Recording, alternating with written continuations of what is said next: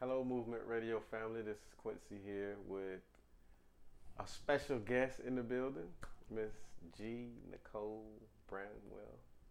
How Hello. you doing? Doing very well. Awesome. Good to have you. Thank you for setting a little time out to talk to us. Absolutely. It's an honor to be on the Movement Radio. Awesome. Awesome. I sure appreciate it. So, let's jump right in it. Absolutely. Who are you? Perfect first question. I am Gayon Nicole Bramwell. I'm the middle child of parents who live and work in Broward County. Um, I know you probably didn't ask for all that detail, but I come from a Jamaican family. Oh. I was raised in South Florida. My parents are entrepreneurs. They own an insurance brokerage here in Lauderdale Lakes.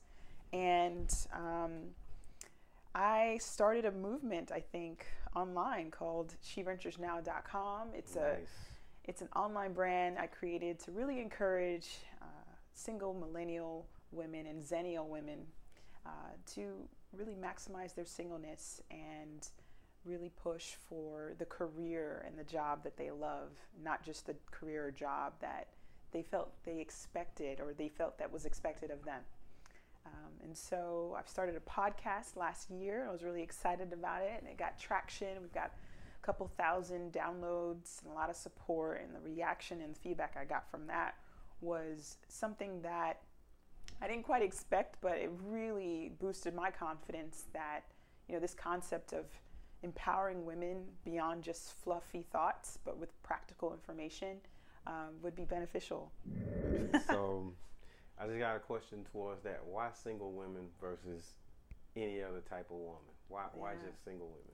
So it's funny because the brand has evolved to where it's not just single women anymore, right? She Ventures Now. Actually, the background story is I started a blog called Art of Singleness. And it was really targeting the single woman and their emotional health. After doing some, reflecting and introspection, I said, you know what? I don't necessarily want to target just the single woman. Right. I want to encourage women, and particularly minority women, Afro-Caribbean women, that they can live their dreams and they can receive the practical support to do that. The reason why I started with single women, just to answer your question head on, is because I had lived so much of my personal journey single.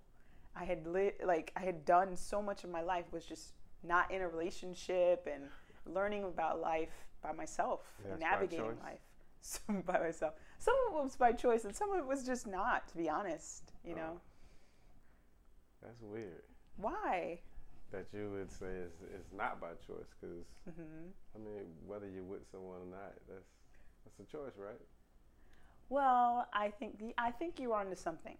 I think there is definitely, and be honest. I mean, I think at some point I had to acknowledge, and it's something that I write about on She Ventures Now. If you look under the category of singleness, I think there's a degree of singleness that is not by choice, and there's a degree of singleness where it's like, well, what are you doing and thinking that's allowing itself to manifest in being single, if that makes sense. And so, just to kind of tease that out, one of the things I strongly recommend, and I still do this, is for single women to really do the heart work and to do the internal work of realizing how have you created a lifestyle where you're not meeting someone or you're not allowing yourself to love someone else.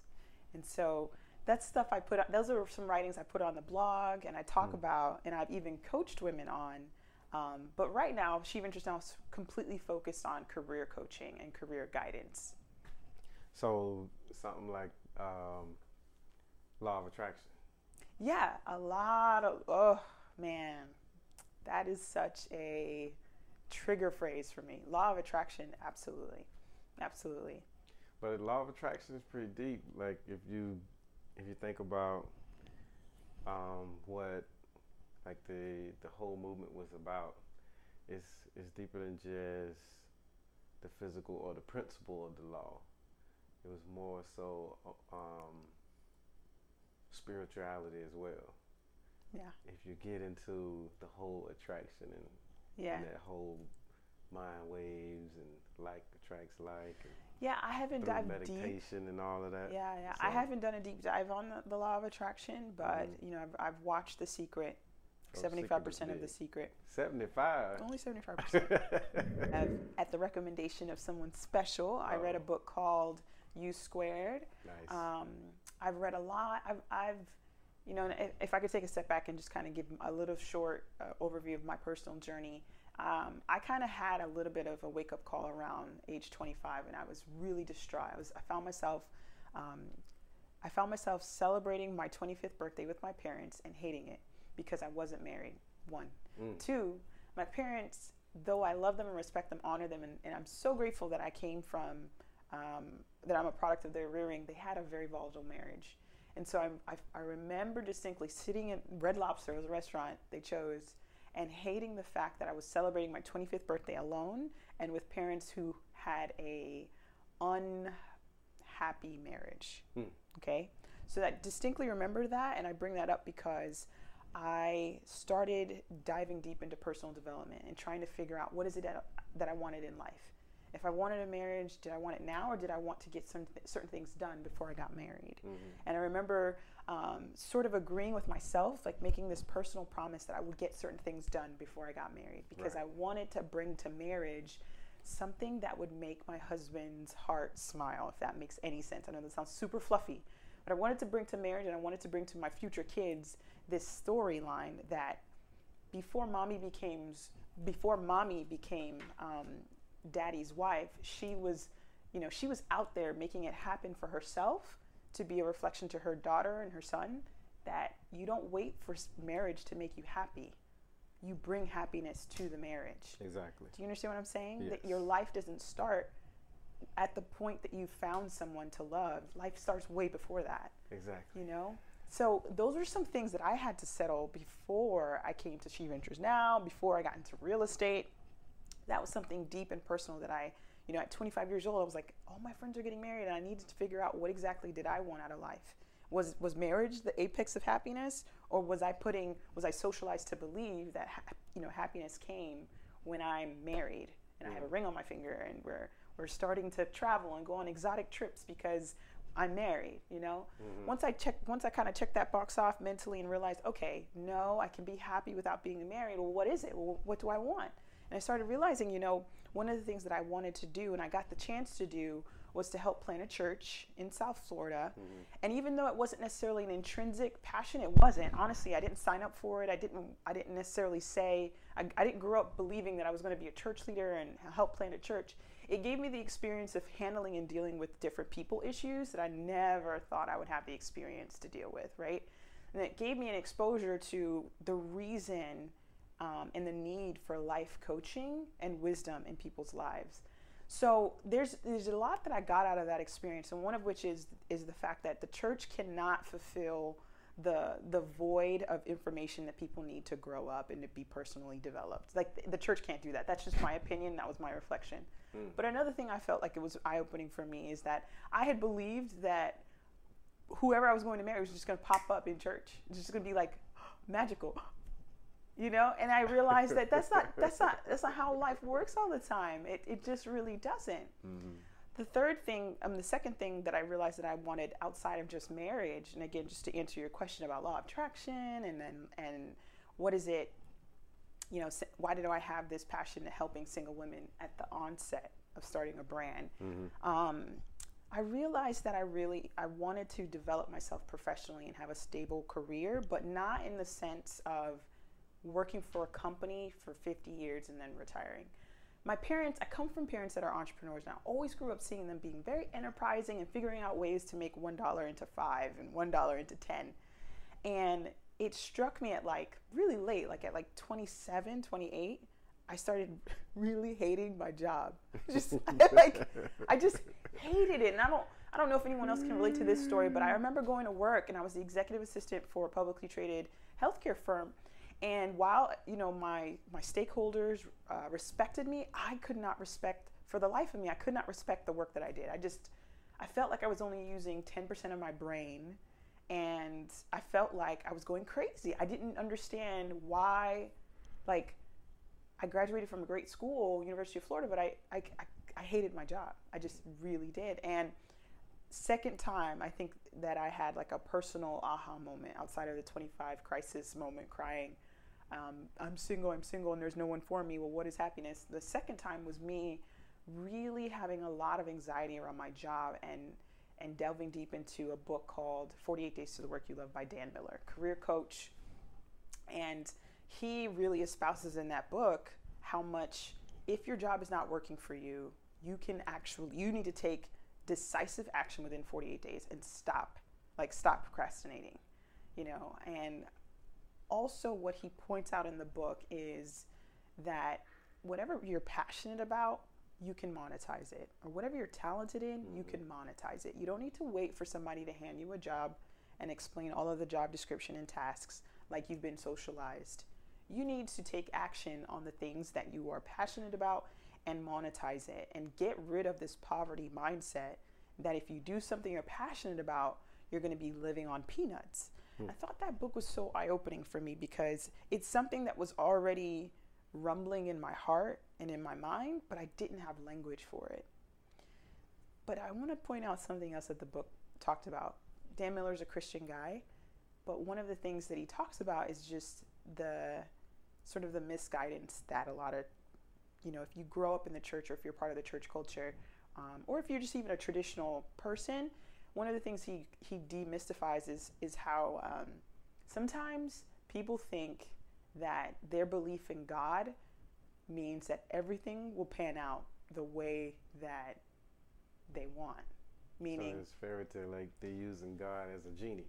Sort of. It's this though. It's this idea that, well, if I want the job I want, all I need to do is pray about it, and that's it. Mm-hmm. And one of the things he talks about, like he really debunks just some myths that people pick up. It's not that it's taught directly, but they just pick up from this church culture, right? And I really took that. That really stuck with me because, to a large degree, I had graduated college, and I just thought, well, if I just pray about having a great job, it'll happen. It wasn't happening. So you don't think that's taught in the church? That kind of thinking, and how it's in the culture of pray, fast, and it'll happen. I think there's a way in which it's not everyone. I can't sit here and say which churches do it or whatnot, but I think that it's definitely in the culture. It's definitely in the water somewhere. Yeah. Like it's in the water, and I think there's ways in which some people have really, really, really strong or good balance of leaders in their lives, whether mentors, whether parents, etc., that help them see, okay, you can't be so mystical that you're not doing anything about it. Right. You can't. That's just not going to work. You got to have some practical steps. You got to have some very practical. Now, here's what's funny is I also, just to punctuate that book, one of the other things that I got out of that book was he was not, I really appreciated that Dan Miller encouraged people to understand sort of their zone of genius. And that's a phrase that I kind of got out of it. It's not something that he says, but he just really believed and outlined that you have multiple intelligences. Everyone is not going to be academically intelligent and then make all the great grades, go to the great schools, and then, right? You have people that are more physically intelligent. They're more spatially intelligent. They're more socially intelligent. And they can't be judged off the same race. I agree. So I really appreciated that book. Again, white male who wrote it, Christian guy, older guy, different generation, and he has multiple degrees. And he's saying college is not for everyone. He's saying you don't have to stay at a traditional job.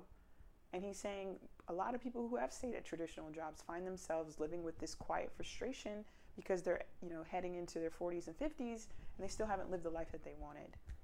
Yeah, you know what? Like through my little journey, I found that the more times that I meet people with multiple degrees and that's highly educated, so-called highly educated, most of those people will look back and say it wasn't the education. It wasn't, that got me here. It was like, from my example, education. I look back after I got my degrees, and I wasn't any smarter.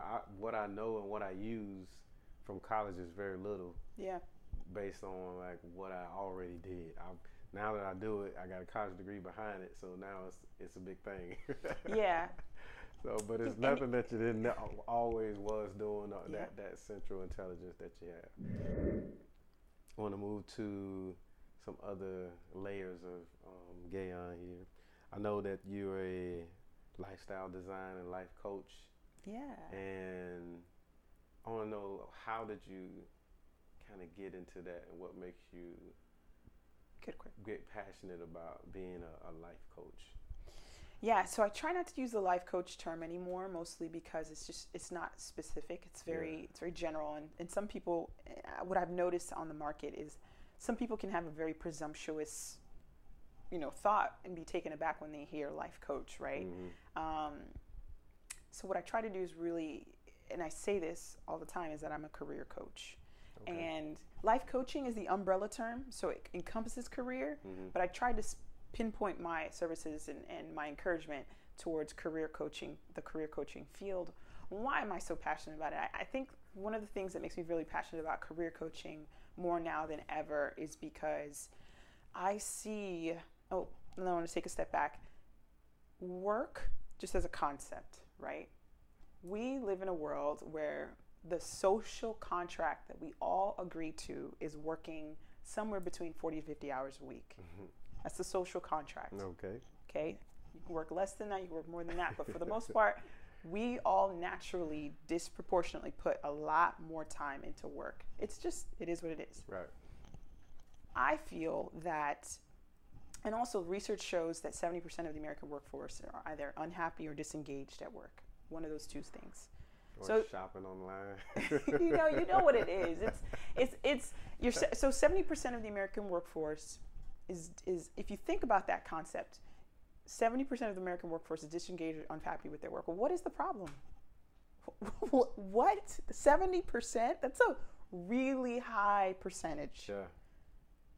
So when I got wind of that data, I started to think about what problem could I help solve, right? And I'll even, again, going back to a story, just because I love to give it in terms of my journey. Mm-hmm. I was sitting at in my position as an executive assistant for a healthcare firm, I was sitting at my desk, and when I would get done with all my work, I would just read. I would just read online, read ebooks, read personal development articles and material. And one of the persons that I had started to follow, and I still respect to this day, is Seth Godin. You probably have heard of him. Seth Godin is thought to be like a guru of marketing. He's really a thought leader in our day on just trends, especially when it comes to entrepreneurship. He wrote an ebook called Schools Stop Stealing Dreams. It's an ebook. It's free. It's about 100-page long ebook. And he writes it like sporadic blog posts that he's just compiled over the years. One of the things that he brings out in the book is how the Industrial Revolution really the school system was framed by the Industrial Revolution. It was created to help make compliant employees. So let's backtrack. We got 70% of Americans who hate their jobs. We spend a disproportionate amount of our time in work, 40, 50 hours a week. Mm-hmm. That rounds up to about 2,000 hours a year doing work, right? But 70% of the American workforce hate their jobs. So that means that you have 70% of the American population that's spending, around 2,000 hours of their lives a year doing stuff that they don't like. And then Seth Godin is helping to go back in history and say, well, a lot of the work that we're doing now is a reflection of the fact that they created the school system to just make compliant employees, people who are not free thinkers, people who are not creative thinkers, people who are just there to punch a clock and get a task done, and that's it. Yeah, I think it's so important that people understand that you have to, everything, we're following whatever the generation before us set. Yeah. So the real trendsetters in this generation are out front, creating change, doing things that people in the information age are doing.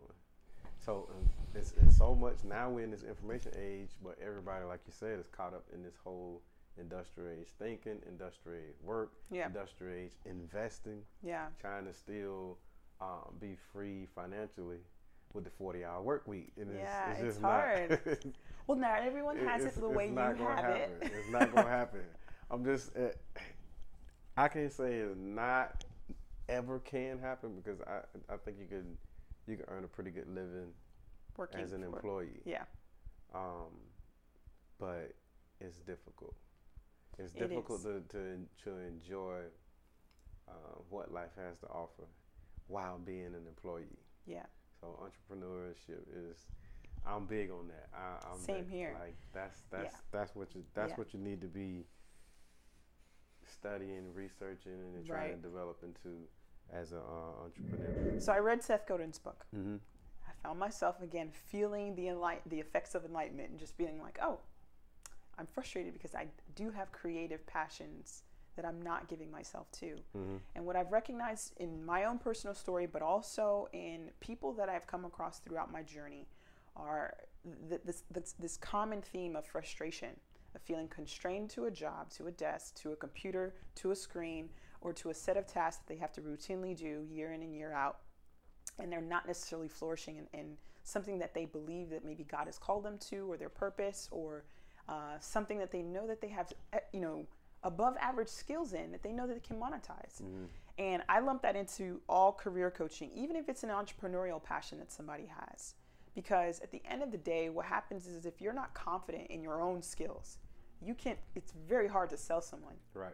It becomes very difficult if you don't actually do the introspection involved of understanding how you're gifted, your zone of genius, what problems you want to solve, and also being convicted about that. Because I've recognized, even though I don't believe in being a jack of all trades. I get it. I get the concept. I think there is a case for having mastery in like top 3 skills. You understand what I'm saying? Right. Because if you are a jack of all trades and master of none, someone is not going to know to pick you for a task or for a problem that they want help to solve. They're going to pick the master person over you. That's just my opinion, Well, kind of how I look at it is, because I guess I'm the flip side of the coin. I'm pretty good at a lot of things. I don't know if I'm great at one, and I think that it allows me to be more flexible in a lot of situations. Right. Whereas right. if I have a complete mastery of, let's just say, English, if I'm just an English whiz, well, science will be a little bit uncomfortable for me. But if I have a great understanding of English, math, science, history, then I can go in each arena and be comfortable enough to make some noise in there. So that's how I look at like the things that I want to do in the natural. If I want to do investing, then I need to be at least above average in that. If I want to do something in contracting, I need to be above average. Not that I've mastered it. Well, but that I'm pretty good. I can hold my own in a lot of different places. So I look at the ability to hold your own as different than I'm going to build a business around a particular skill. Mm-hmm. Do you see what I'm saying? Because I think that, when it comes to entrepreneurship, I think baseline, you've got to have mastery in something. I mean, at some level, why are people coming to you? Mm-hmm. They're not coming to you for average. They're coming to you because you have mastery. So I believe in holding your own. Don't get me wrong. It's like, you don't teach a child, you don't just not teach a child math. You teach them math, and there's a possibility that they just need to pass. Like, they can have a passing grade. Right. They can hold their own.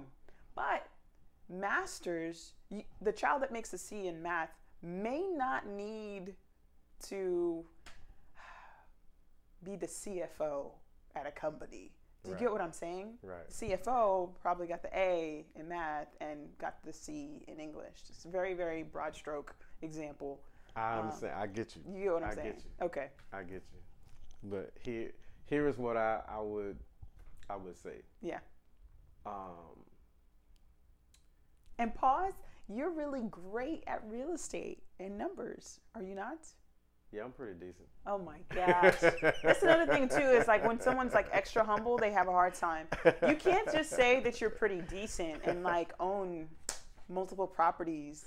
I think there's difference, but I think there's a definite difference between someone who is like heavily investing in different properties and wants to develop them and someone who has one property and is decent at making the numbers work for one property. I don't think you're just decent, is what I'm saying. I think you have mastery over real estate. How I look at it, like as an entrepreneur, when I think entrepreneurship, I think the command and control of multiple moving pieces. So as an entrepreneur, I can't get too deep in the weeds of if I'm doing a development.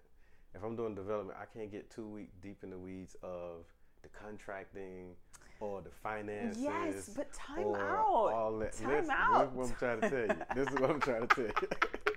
So I can't get too deep in the weeds of all I do is as an entrepreneur, you are the motivation, you're the inspiration for the product. It's not necessarily mean that I have to be a master at developing, financing, I don't disagree or whatever with you. it is. I don't disagree with you. You as an entrepreneur need to hire that Yes. CFO and that COO and all. You got to be able to identify those people and hire great help. I think we do. I think we agree. I think we're talking about different facets of the same coin. Yeah. Because in my mind, the developer doesn't have to execute every element, like you said, but the developer is a master over the whole concept. Yes. So do you understand what I'm saying? So now here's the thing: if we're going to use the developer as an example, the developer has mastery of the whole big picture. Mm-hmm. That's something that the CFO, one person, wouldn't have. Right. But the developer has mastery over the entire development process. Right. Entrepreneur, that's a very generic term. We have to use somebody as an example. My parents. Mm-hmm. My parents are entrepreneurs, but they started an insurance business. That was the bread and butter of our family. Right. My parents have mastery over the insurance industry. They know the trends. They know the forecasts. My dad even said at a family meeting, 2 days ago, he said, you know what? One of the things I forecast is that home inspection as a business is going to take off in South Florida. He's expecting that insurance companies are going to be employing and contracting out more home inspectors due to the fact of the way Hurricane Irma, that whole Hurricane Irma situation last year. He has mastery over the insurance industry and the trends, the macro issues. What he doesn't have mastery over, he does not have mastery over marketing. He doesn't have mastery over the accounting. He has understanding of all those things, but he doesn't have mastery over it. Right. So do you get what I'm saying? Like they put the package together to make the business happen, and that's good, but they don't have mastery. So I agree with you that you don't need to, as an entrepreneur, have mastery over the whole, like over the individual pieces, but you do have to master the whole big picture. It's just like how I like to kind of explain it is, it's like, let's just say Denzel Washington and Steven Spielberg. Yeah. They're both great in what they do, but Denzel Washington is a great actor. Yes, he is. Yeah. Steven Spielberg would hire him. He'd be a smart man to hire Denzel Washington. Yeah. To act in his movie because he's a great actor. It ain't flip-flop. Like Denzel is not going out hiring the directors. Okay. So the director would be more of the entrepreneur. Denzel Washington would be more like a finance guy. So what would you say the director is a master at? Because I think that's what I'm really identifying talent. Okay. Entrepreneurs have to be they have to be able to identify who and what's going to fit into their puzzle to make their vision possible. Okay. And what would you say now that entrepreneurs are masters at? Identifying talent. Okay. Yeah, but what are they masters at outside of that as well, in addition to that? Well, they provide the vision. Mm-hmm. I agree. An entrepreneur, a great entrepreneur should be able to provide the vision. You should be able to, like, if you want to, like, break it down into something natural, like painting a wall. Like, I might not be a great painter. Like, say, for instance, if I'm going to renovate a house, I don't want to do the work. I can go out and find a great painter, a carpenter, all of these people, and I provide them all of the tools necessary to be successful. Nice. But it's their skill that makes my vision of what I want in the house happen. Yeah. Like I can't paint like he paint. I can paint. Yeah, I'm not a great painter. I can lay tile, but I'm not great at it. Some of it will be crooked. Mm-hmm. I can hang stuff on the wall. I can put cabinets in, but it won't be as great as a carpenter. But I can have that vision and understanding of carpentry, flooring, drywall, paint, so I can identify a person that's great at it. I say, okay, I'm above average at it. This guy's better than me. I want him as a painter. Just so that we round it out with this understanding, what would you say that the host of Movement Radio is a master at when it comes to real estate? Oh. Based off of your results in the last 10 years. Well, I mean, I math is a gift for me. Okay. It's a gift for me. I don't have to study for it. It's just something, I understand numbers that way. It's just a gift. Like it don't confuse me. I can look at complex situations and kind of make it very simple in my head. And being able to get that, what I view as something that's complex and someone else thinks it as complex, being able to get it and put it on a spreadsheet. So maybe a person that don't understand the numbers like I do can look at it and say, oh, okay, now I see what you're trying to, so that's just a gift. All right. That's a gift from me. That's cool. That's good to hear. It just happens. Okay. So back to you. Yes. Because this is about you, not me. I'm sorry. I want I know you're interested and you're actively pursuing real estate. Yes. What is it about real estate that attracts you to it? That's a great question. Okay, so I told you guys about my parents. Right. My parents were always involved in insurance. They also sell home insurance, commercial insurance, etc. They were also enterprising human beings, meaning they were always looking into different ventures, one of which was real estate. They would buy condos, rent it out. And I would not know this until we moved here in '84. I was 4 years old. I didn't know how much they were into real estate until maybe I was 20. And I was like, oh, we have a property here and here and here and here. I remember one time they had a property in South Florida, a condo that they own. I mean, these aren't huge properties, but it was something. Right. Condo in South Florida, a property in Gainesville that they bought for my brother and I for us to go to school at University of Florida. It was a villa. It was a townhouse. They bought a property in Atlanta, land. They owned property in Jamaica, and they were buying a property in Wellington, Palm Beach County, to build their dream house. And I remember just saying to myself during the 1920, I'm like, man, they really, it's beyond just business, right? It's beyond that. It's beyond work. Right. They really wanted to own land and receive income. I had a very, embryonic understanding of real estate. I just knew, I'm going to be honest with you, I honestly just really enjoyed growing up and having my parents look at houses. I would go with my parents to look at houses, and it was a fun experience to look at houses. I think after, this is another personal story. I would love to just share it and be a little transparent. I felt like I was praying when I was around 19, 20, and I felt like I kind of knew something was up with the land that they were, or the properties they owned, one of which was the house we owned in Wellington. I kind of felt like I got a hunch we were going to lose it. It was weird. They had bought the house. We had lived in it for about 5 years. I was in college, so I didn't really directly live in it. And I just kind of felt like we were going to lose it. Now, that was 2002. I graduated college. No, that was around 2004. I graduated college in 2007, 2008. It's the crash, the economic downturn of U.S., and everybody's houses belly up. And I didn't know this, but in 2009, my parents short sold the house that they bought. I think they bought it for a lot of money. I don't remember what the exact numbers were, but they ended up short selling it. And at the time, I thought it was foreclosure. All I remember is that we had to get out of a 5-bedroom house in a day. And at the time, I had moved back from college. I graduated 2 years prior, moved back from college, and I was in the midst of getting prerequisite courses for nursing done and just supporting my family, being there to help raise my younger brothers. Right. And we had to move out of a house that I thought that everything was fine on in a day. My brothers were 9, 8 years old, and they were helping, but they didn't understand. They felt like we just sold the house. They were just talking to their friends, yeah, our parents sold the house, and they didn't know we lost the house. Right. So all that to say, emotionally, I felt like I saw both the positives and negatives of real estate. And I remember the distinct moment. I mean, I'm 22 at this point.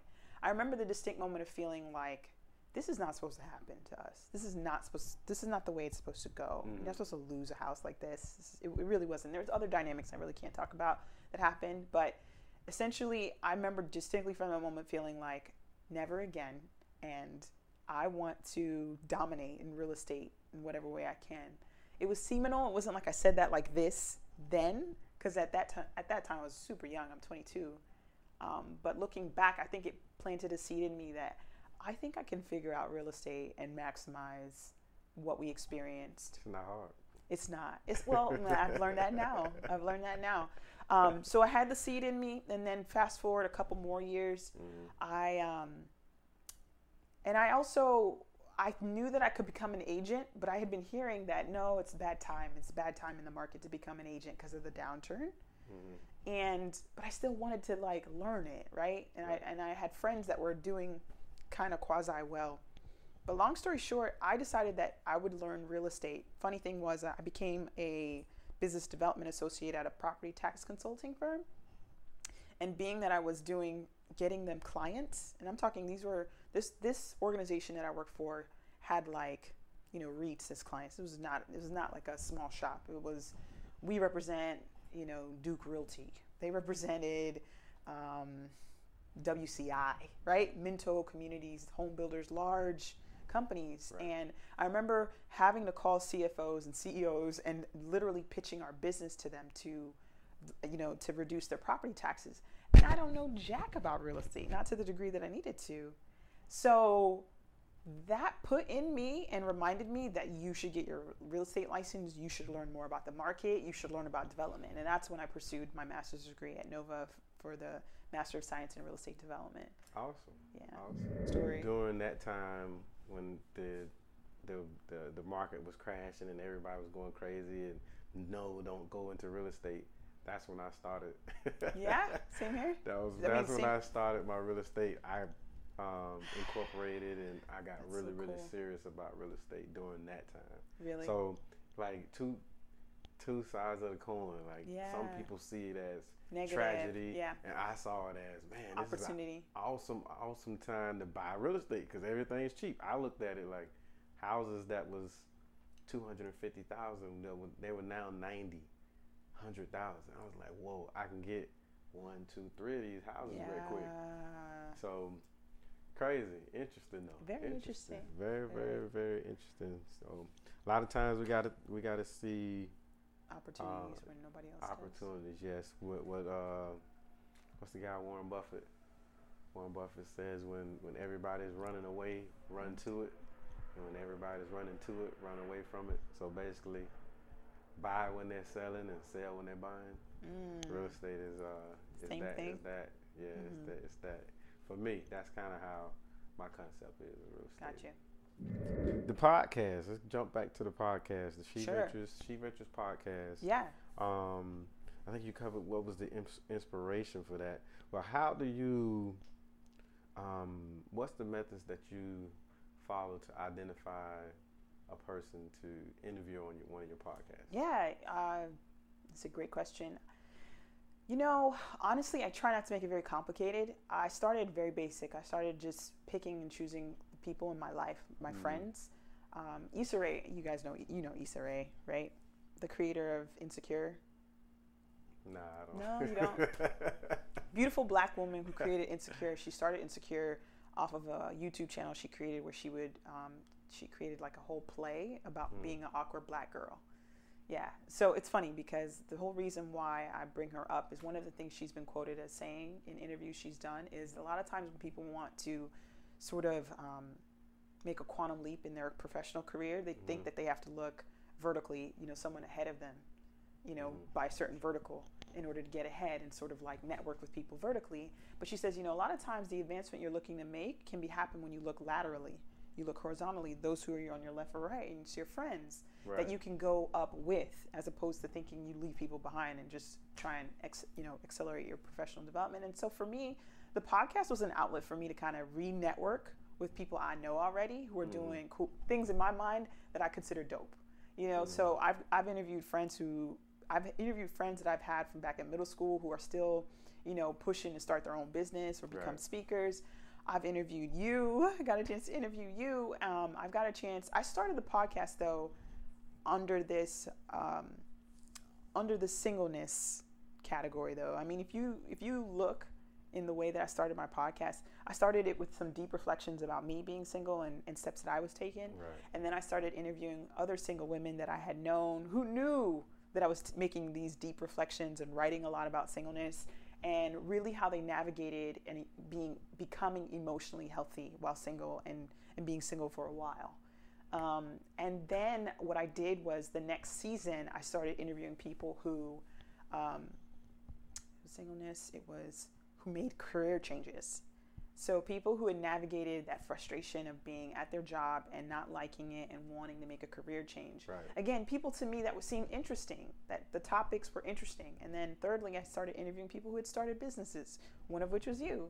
And I interviewed people who started businesses because I wanted to really, in my own research, I wanted to get data socially about what it takes to start a business and what you have to overcome, right, and the personal development that it requires. Because I think in our age, in this information age, in this social media age, there's a lot of there's a lot of propagation about it being super glamorous to start a business when it's not. Mm-hmm. There's a lot of sacrifice. There's a lot of you staying up late. You waking up early. You socializing less. You spending your money way different. You know what I mean? And I think that there's a way in which people aren't really getting that because we want to show like, oh, I'm an entrepreneur. Look at how I'm living my best life. When we don't realize like there's a lot of grind and there's a lot of rest, and there's a lot of trying to balance life priorities while creating something new from scratch. Yeah, I always try to, when people ask me about business, I always try to give them like the grimy part up front. Yeah. Like, it's great, but if you got to be willing. Like for me, it was me ending up to the tail end of a military career. Yeah. So it was for me. I said to myself, well, if I work half as hard for myself as I did in the military, like success is gonna happen. So that's good. And that's the thing that most people got to understand when it comes to a business and starting an entrepreneurship is that you have to work.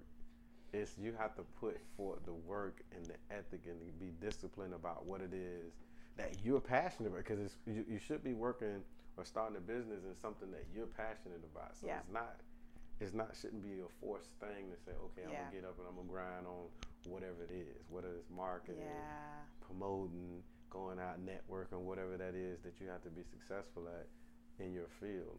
You got to do it. And I don't mean to cut you off, but which goes back to why I specifically address career coaching as sort of my new focus, because I did want to offer small business coaching and like helping people launch businesses, but I go back to the career coaching piece, because if you're not clear about what you're passionate about, and also an honest assessment of your strengths and weaknesses and those threats or opportunities, sort of like a SWOT analysis, you will have a harder time, I think, starting a business.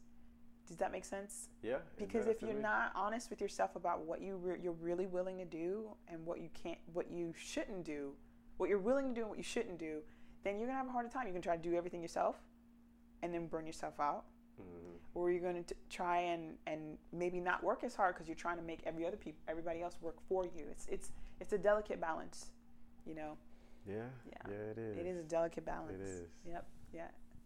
So, yeah. For the most part, my podcast is sort of my playing field of networking and catching honest, current, cool people that I really want to learn from. Right. And allow them to promote themselves as examples of either entrepreneurship or career change. Right. So. Yeah, I'm all about Black excellence. That's what the movement radio and the network is all about Black excellence. So I like that. It sounds like you got a book or two in you. What you think about that? A book? Yeah. I do think so. I think so. I have to be honestly be more disciplined and dedicate what time of day am I really going to write, because there are some ways in which I feel like I want to write and get it out of me and just compile it and create like a series, but I've yet to really pin myself down. So it'll happen when you least expect it. Yeah. What do you think I would write a book about? I don't know. But it sounds like you got some entrepreneurship, some development. You got life coaching in the back, so you can go many different ways with it. I've been saying I was going to do a book for a while, but I don't even say it anymore. So really? Yeah. No. I've been saying it for a while, but so I have a friend. It is what it is. I have a friend, and her name is Robin. She's written a book, and she's totally inspired me that you can do it. And publishing, again, you asked me why am I so passionate either about career coaching or entrepreneurship.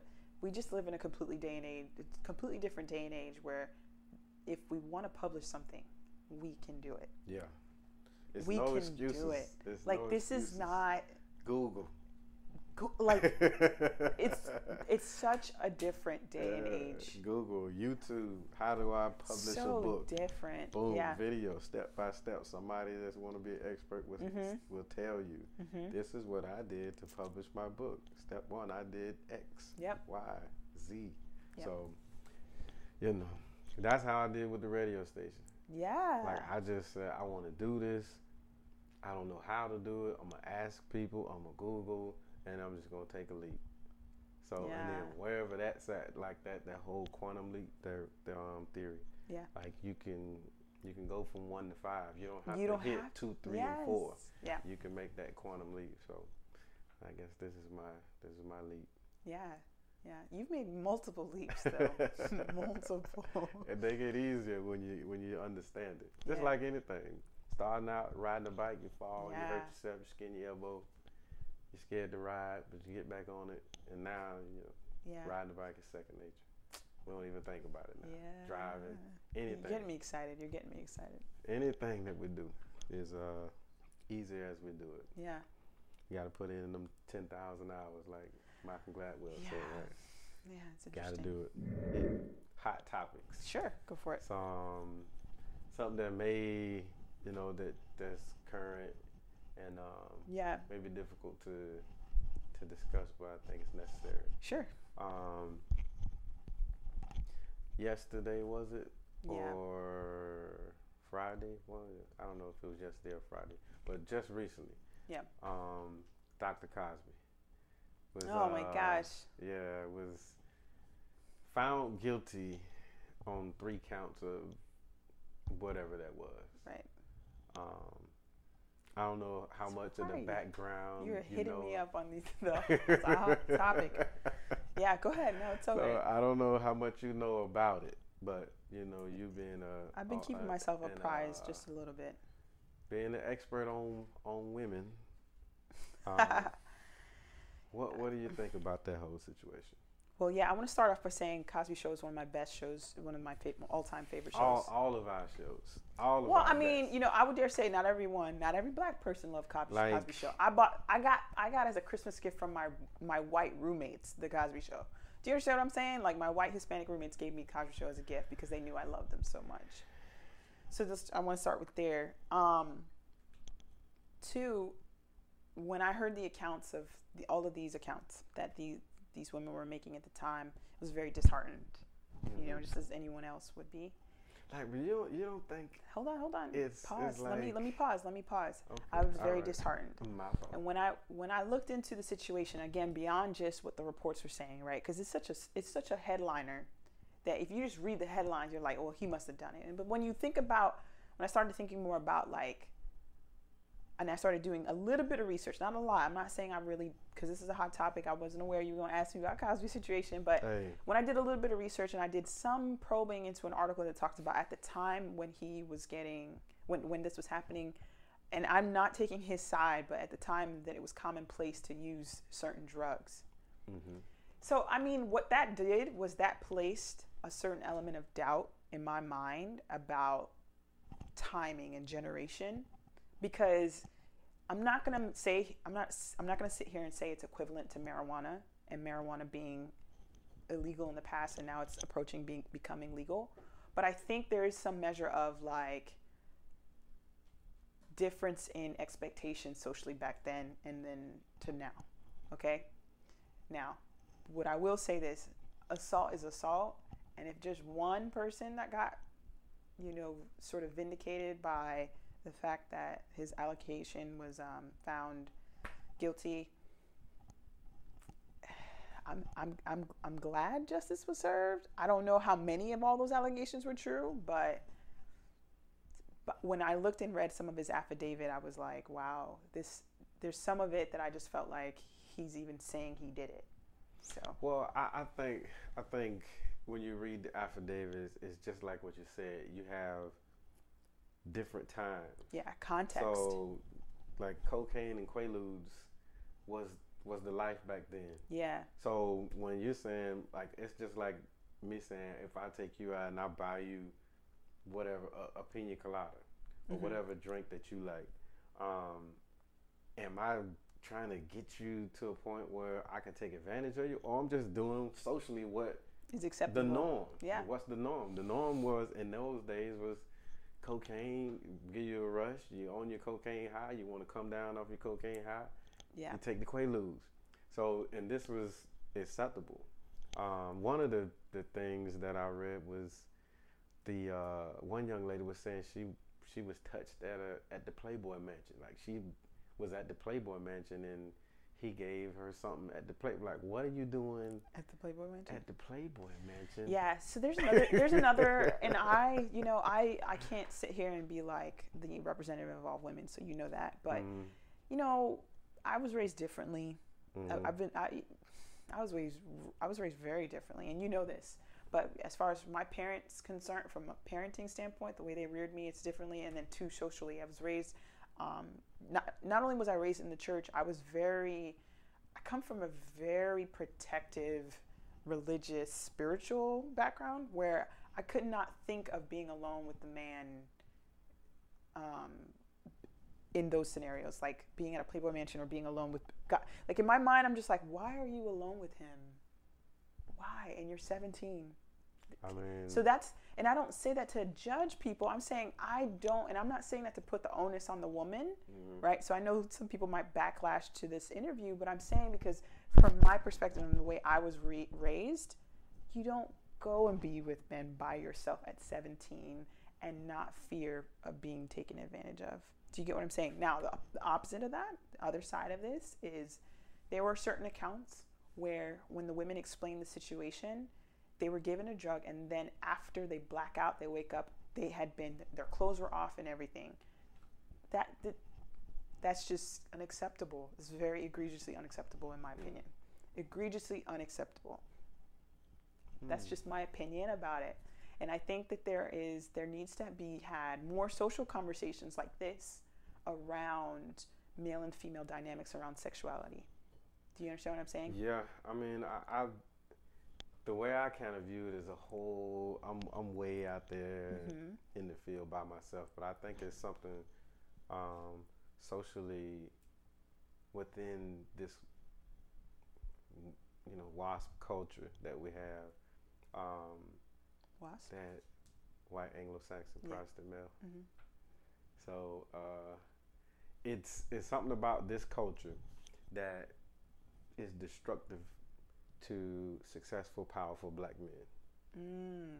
It's very destructive. You can go back to the 50s and look at each powerful, successful black man, and they were all kind of socially destroyed. Like the image of them and their the way that they were portrayed is socially destructive. Even Martin Luther King, even though we celebrate him now, but they was tearing Martin Luther King down. They put out movies about him being, promiscuous.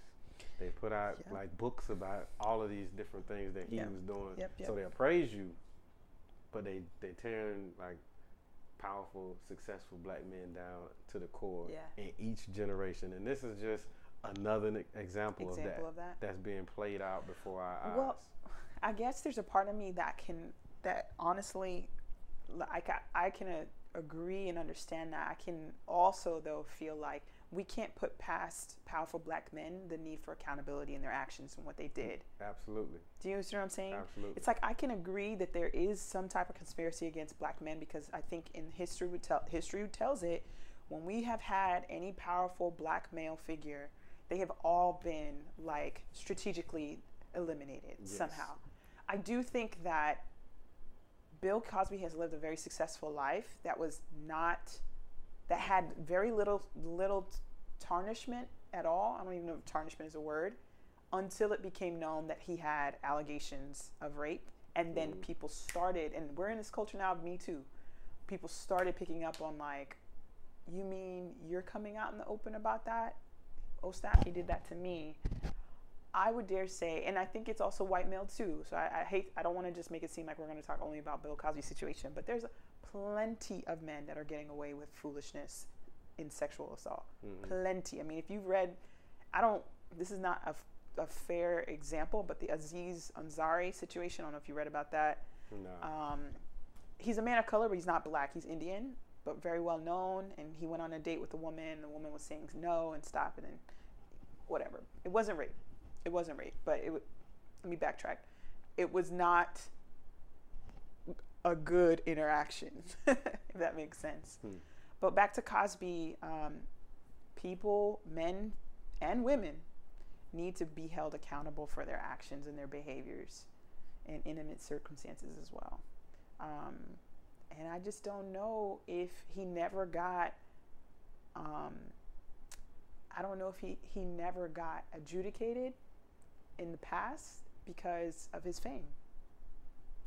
I don't know. Like he still was a black male. Like there you can't tell me in 1970.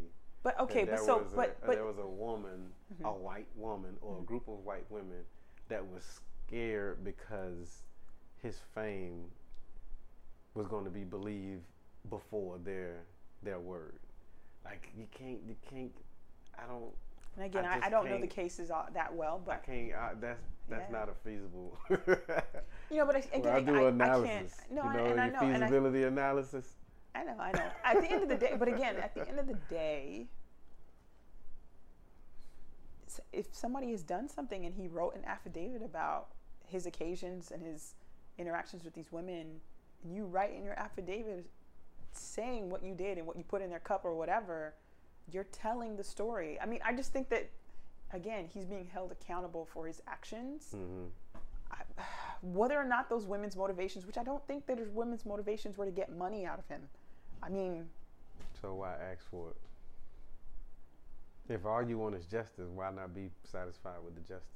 So there did they receive something? Yes, one of the lady that you're talking about now, that the whole affidavit was written about, she had, back then when the affidavit was written, she received like 3.3 million or something like that. I don't know. I mean, again, I stand by the fact that I think men should be held accountable for their actions. I will dare say that I think women should be, at some level, need to have a better conversation around what they're tolerating from men. Because even when I started, I mean, I'm sure you've heard of, what's his name? He's a hip hop mogul, and his situation recently. Russell Simmons. Yeah. And those accounts. And again, you read them, and, I will never put the onus of the issue or the alleged sexual assault on the woman. But I read them and I'm like, why are women putting themselves in situations where this can happen? And that's where I'm saying, like, I don't know, because I know I come from a really maybe old school mindset, old school or protective mindset. But it gets really muddled when. Well, I mean, Russ been borderline for a long time. I mean, it's not like we can't remember that Kamora Lee. She was a teenager when he showed up with her, and she was pregnant and all that. So I mean, Russ had to be about 50 then. So Okay, so you make a mention of something great. The fact that it's borderline. yeah, Right? I mean, The fact that it's borderline, to me, that is direct intimation that it could have been something else going on that was not appropriate, right? well, I mean, from what I know, from my little time being around like entertainment, um, I know a lot of, and it's probably sad to say, but it's a lot of women that understand the power of sex, and they know what a powerful guy, you know, and he has the ability to get you a casting call or to get you a role on a movie, yeah, and they use that a sex as a way to get in. That is the guy, casting couch guy, the Weinstein guy. Yeah. This guy's been like, he's been knocking off women for 30, 40 years on the casting couch. Like they said he just walk in. He didn't even like play with it. He just walk in with his towel. And like, you want the role or not? Yeah. Yeah, it's so it's a lot of stuff. world. I was talking with a dude that But okay, so pause. My reaction is coming from a person who is not in the entertainment industry, right? Yeah, neither am I. Like that world is foreign to me. Yeah, and I think that's the issue when we talking about Bill Cosby and these other successful men that are the gatekeepers, so to speak, of success in movies and entertainment. Yeah, is because these women, like, if you do that and you feel bad about it a week later, and then you don't make it an issue until 25, 30 years later. I mean, how can maybe you were the one? I you think were the that 3 or 4 or 5 or 10 or 20 different women that didn't make it, but that's a little bit to me. That's a little bit oversimplification of issue, but I hear you. I'm not trying to oversimplify. I'm just trying to give you like a reality of it. Like, there is a lot. One guy told me that was he was in a couple of movies, and I had a conversation with him, and he told me, he's like, Q, man, everybody you see in movies or TV or music or any type of entertainment, they've done something. Wow. He said, everybody, all of those squeaky clean images and all that, he said, everybody have done something. Like, everybody is saying that whole Hollywood thing over there is insane. So reason why you find so many actors committing suicide or going crazy. So it is Hollywood is crazy.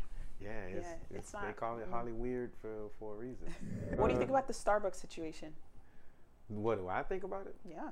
Well, there's a multiple situations that happened in the last 2 weeks. Starbucks, the 5 women who were golfing in Pennsylvania, who were asked to, because they weren't 5 black women, they weren't golfing at the right pace.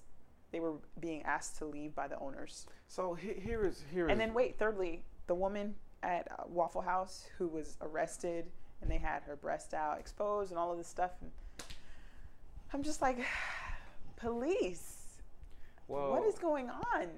And then you know about the Starbucks situation. They had been there for 2 minutes. 2 black men been there for 2 minutes in Starbucks, and they called the police in 2 minutes because they had not become paid patrons. Well, I'll just give a very kind of brief how I feel about it. I think we as black people of African descent here in America, I think that we have to get away from the perception that acceptance among the white establishment is successful. Mm-hmm.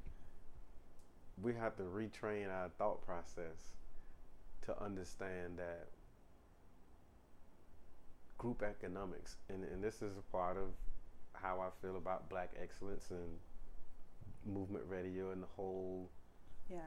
concept of why I started this movement.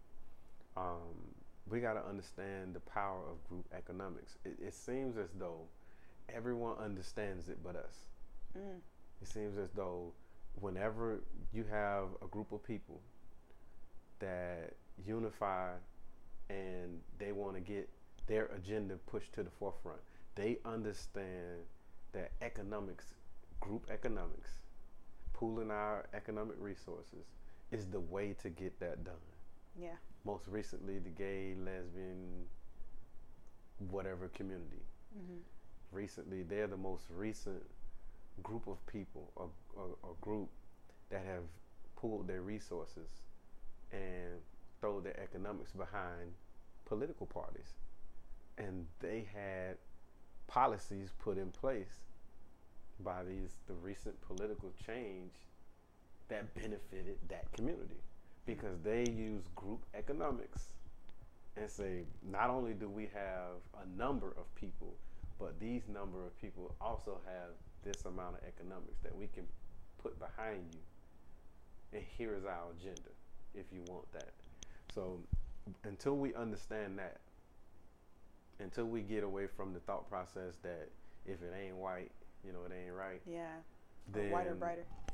We're Brighter. gonna continue to struggle. We're gonna continue to be disjointed as a people. And for some reason, we as Black people feel like it's almost wrong to get together. I don't want to go over there with them. They ain't no telling they ain't got it together anyway. And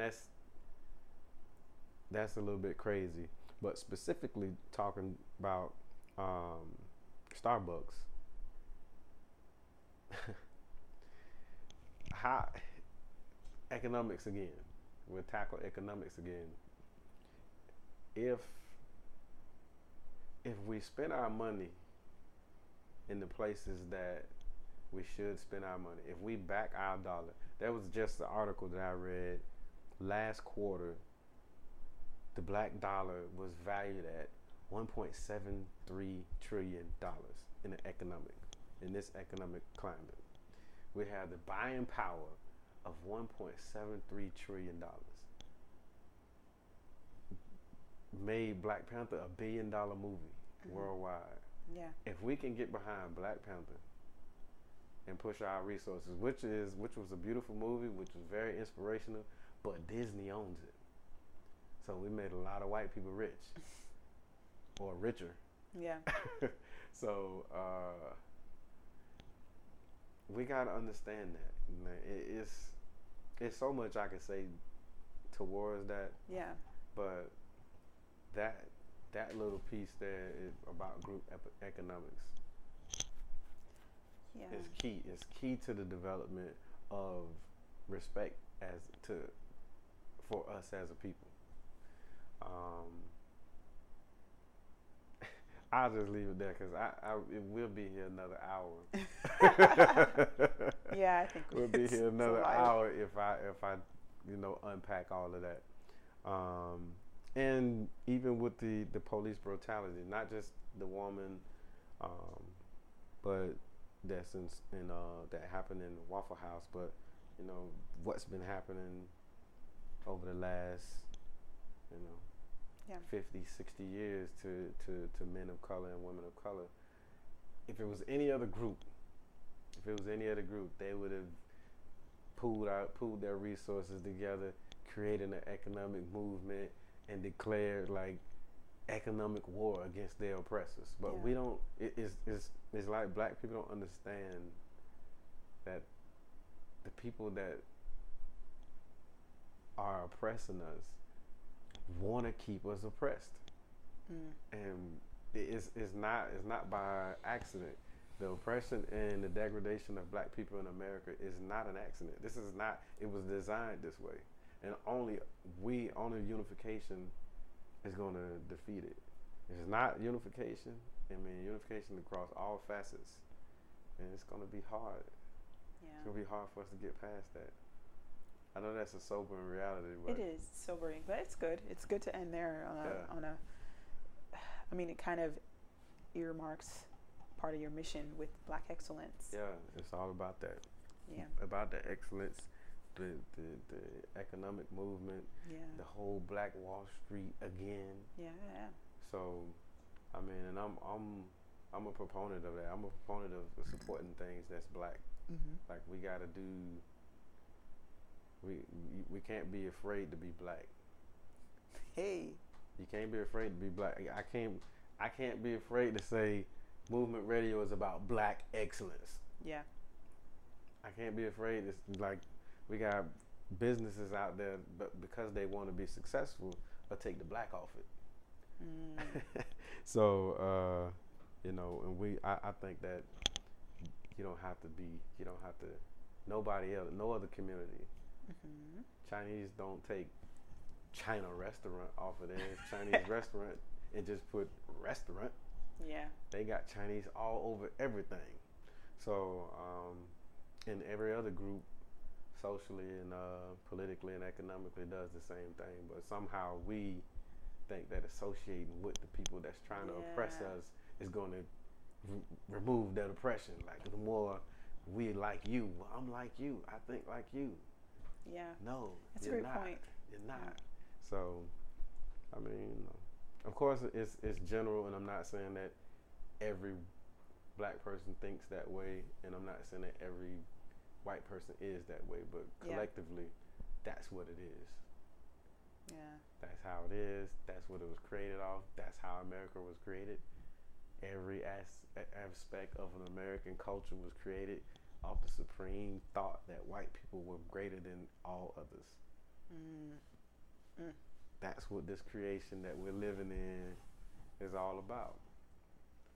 So, and we got to understand that. And unification of our minds, socially, politically, and economically, is the only way that we're going to defeat it. Yeah.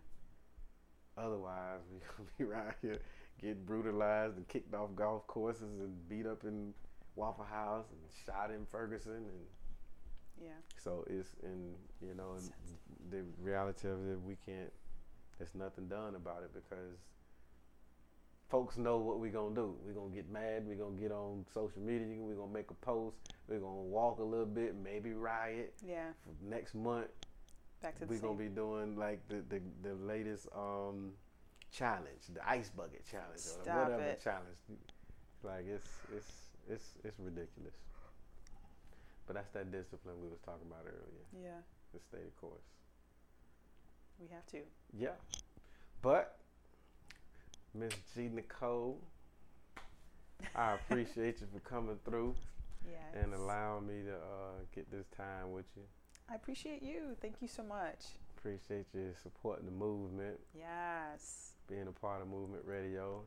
Love the music. Oh, tell the folks like where they can get you at. Oh, yes. I'm on Instagram at sheventuresnow.com. I'm on Facebook at facebook.com/sheventuresnow. You can also email me at info@sheventuresnow.com if you have any questions about my career coaching program. And you can always hit me up on my main online property, sheventuresnow.com. And the podcast? Podcast, yes. Go to iTunes, look for She Ventures Now, and you will definitely see my face. Yeah, so Movement Family, support that. Support She Ventures Now. Download the podcast. Yes. Listen to the episodes. And it's good information. Great for the women that's in the movement. Support that. You gotta support that. Thank you, man. Being in the building. Of course, anytime.